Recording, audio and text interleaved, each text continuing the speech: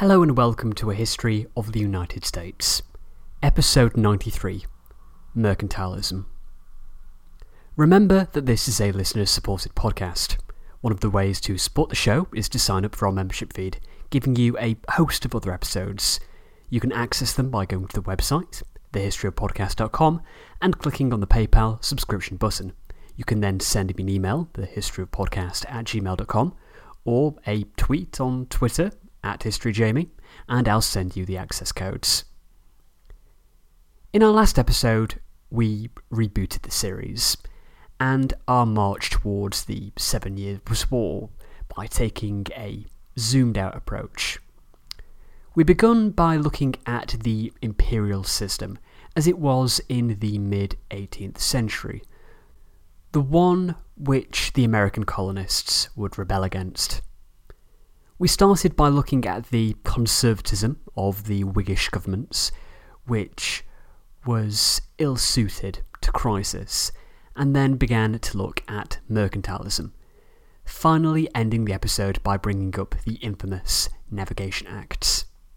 Today we continue our passage from The Penguin History of the United States by Hugh Brogan.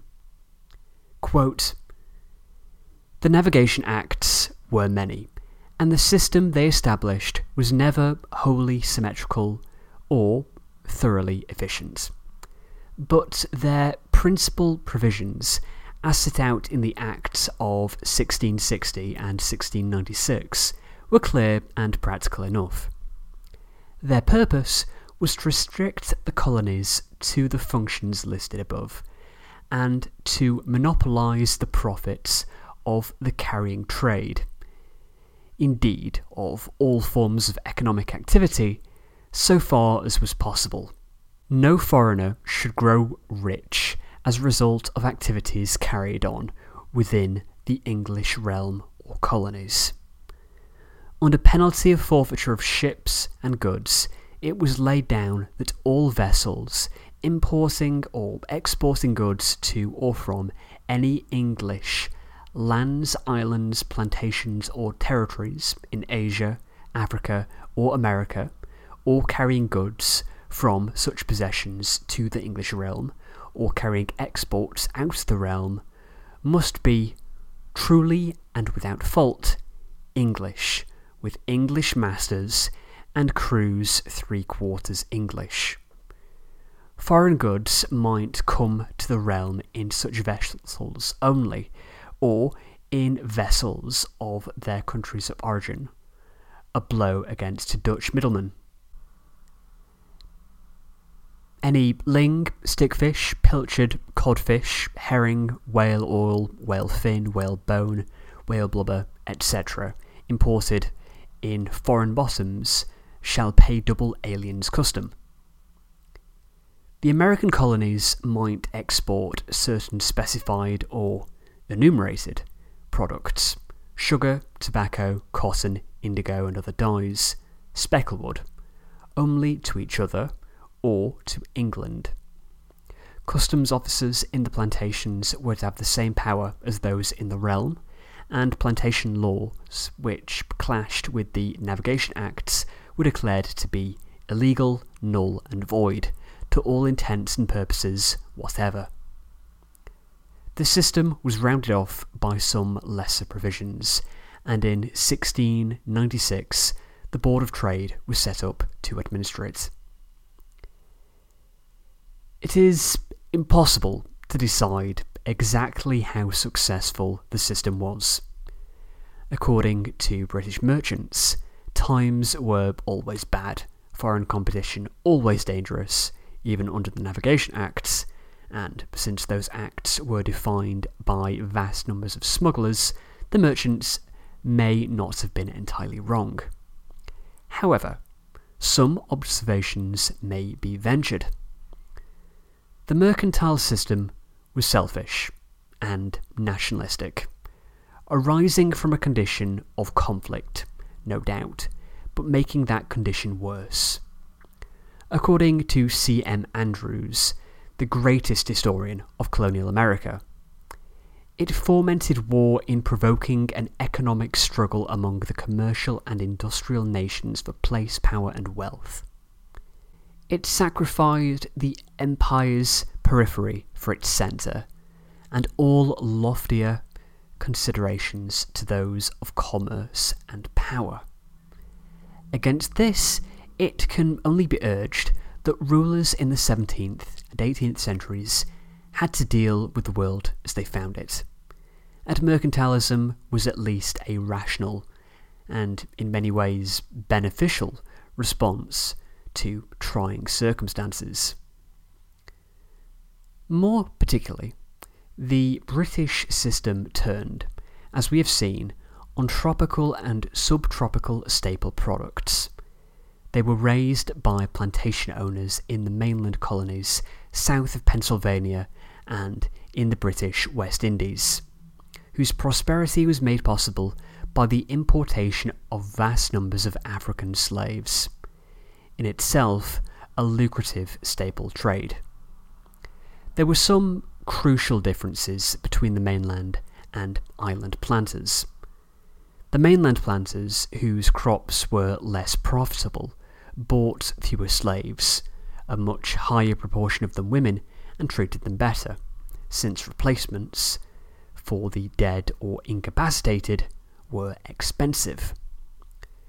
The proportion of black slaves to free white was far, far greater on the island plantations, and so was discontent. The planters were, to a great extent, absentees. Consequently, imperial protection against rebellion as well as invasion was much more important to the islands than to the mainland. Secondly, sugar was incomparably the most valuable colonial crop that the absentee planters were able to buy themselves into Parliament and the ruling class of landed gentlemen to form, in alliance with the sugar merchants, a powerful lobby known as the West India Interest. By contrast, tobacco planters were content to be colonists. They regularly exceeded their incomes in their attempts to live magnificently at home. Their credit was good, but they overstrained it. By the outbreak of the Revolution, it is estimated they owed more than £4 million sterling to London. Britain throve on the system as she was meant to. She had become the staple for her colonies. All colonial produce passed through her ports in its quest for European customers, and she reaped the middleman's reward. She enjoyed a monopoly of the colonial market for manufacturers, which stimulated her interests and was independent of potentially hostile sources for supplies of such essential commodities as naval stores. Tar, pitch, rosin, turpentine, hemp, masts, yards, bowsprits. The slave trade was a risky and often unprofitable business to individuals, but it helped to make the fortune of Bristol and Liverpool. The merchant marine benefited from the Navigation Acts, as planned, as thus furnished a reserve of trained seamen and seaworthy vessels, most useful to the Royal Navy in times of war. The various custom duties brought in handsome revenue returns for the government, and places in the customs service were useful additions to the patronage. The trade and tax structure meant that there was a constant drain of bullion from the colonies to the realm, which appeased the constant mercantilist anxiety about a shortage of precious metals. Finally, the fences which Britain erected round her empire denied its product to her rivals. Decidedly, the mother country seemed to have little reason to complain of mercantilism. Nor was it so oppressive to the colonies as it may seem. Great Britain wanted her plantations to be contented and prosperous, and took steps to make them so. The tobacco colonies of the South mainland, Virginia, Maryland, North Carolina, were allowed to trade only with Britain, but they were given a monopoly of the British market, heavy duties being placed on foreign leaf and British farmers being forbidden to grow any. Similar advantages were given to South Carolina, which grew rice and indigo, and of course to the Sugar Islands, which otherwise would have suffered from the competition of cheap French sugar. The colonies of the North mainland, Pennsylvania to New Hampshire, had their own profitable place in the system. The British West Indies became dependent on them for provisions. New Englanders were encouraged by the imperial government to build and sail ships, and eventually supplied nearly a third of all British bottoms, owning half the 3,000 involved in the colonial trade. Perhaps the colony's chief gain was in the political and military sphere. Britain, a careless mother, expected her children to be self-supporting. They were to be a source of profit, not expense, but with some consistency, and whether the Navigation Act were obeyed or not, they often were not, for an illicit trade with the French and Spanish colonies became a valuable source of trade to the North Americans. She did not interfere with their internal government, beyond occasionally disallowing a colonial law, and she protected them against France and Spain. The colonies were well aware of political and military problems, and that islands and plantations could change hands at peace conferences. To them, therefore, it mattered little that no large British force was sent to America until the 7 Years' War. They were protected equally, or better, by the mother country's victories on European battlefields or at sea. For the rest, they were sure of some assistance and support in their perennial struggle against the French and Spanish supported Indians. The Board of Trade could plan intelligently and sometimes rescue a desperate situation. For example, the incompetent heirs of the founders and proprietors of South Carolina declared under Queen Anne to be the frontier country of all Her Majesty's plantations on the Main in America, might have been left to ruin their province and enjoy their charter in peace for far longer, had not the Yamasee Indians in 1715, in a war arising out of the misdeeds of the Indian traders, shown vividly how a weak government in one colony could injure the whole British position in North America. The war wiped out the Indian trade of the Carolinas for a time, and revived French and Spanish strength in the area. The southern flank of the British might be turned, or their traders and settlers confined to the coastal plains.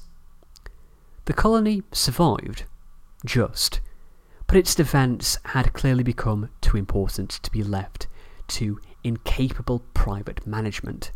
So, the Board of Trade endorsed a revolt of the settlers in 1719, and in 1729 the proprietors were bought out, South Carolina being taken into the King's hand, becoming a crown colony of the usual type, with a crown-appointed governor.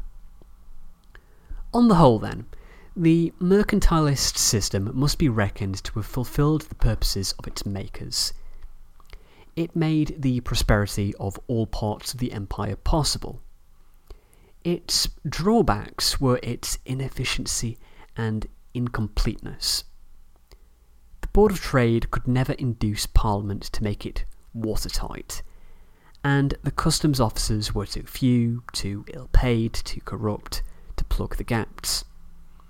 It was, economically, increasingly obsolete. But its destruction was to come from quite different causes. End quote. What Brogan is referring to here, of course, is the 7 Years' War, which we will not cover next time. Having had a super zoomed out look of the British imperial system in the mid-18th century, in particular at mercantilism, next time we zoom back into North America. While we won't get as lost in the trees as we have been, we do need to take the colonies collectively up to 1756, when the conflict would break out. After all, we haven't even mentioned Georgia so far in the series. If you've enjoyed today's episode, remember there are lots of things you can do online. You can leave an iTunes review if you are so inclined. You can buy our book, A History of the United States, available exclusively on Amazon. You can subscribe to the membership feed on the website, thehistoryofpodcast.com. You can follow me on social media. The best place is Twitter, @HistoryJamie. Thanks for listening, and I'll see you next time.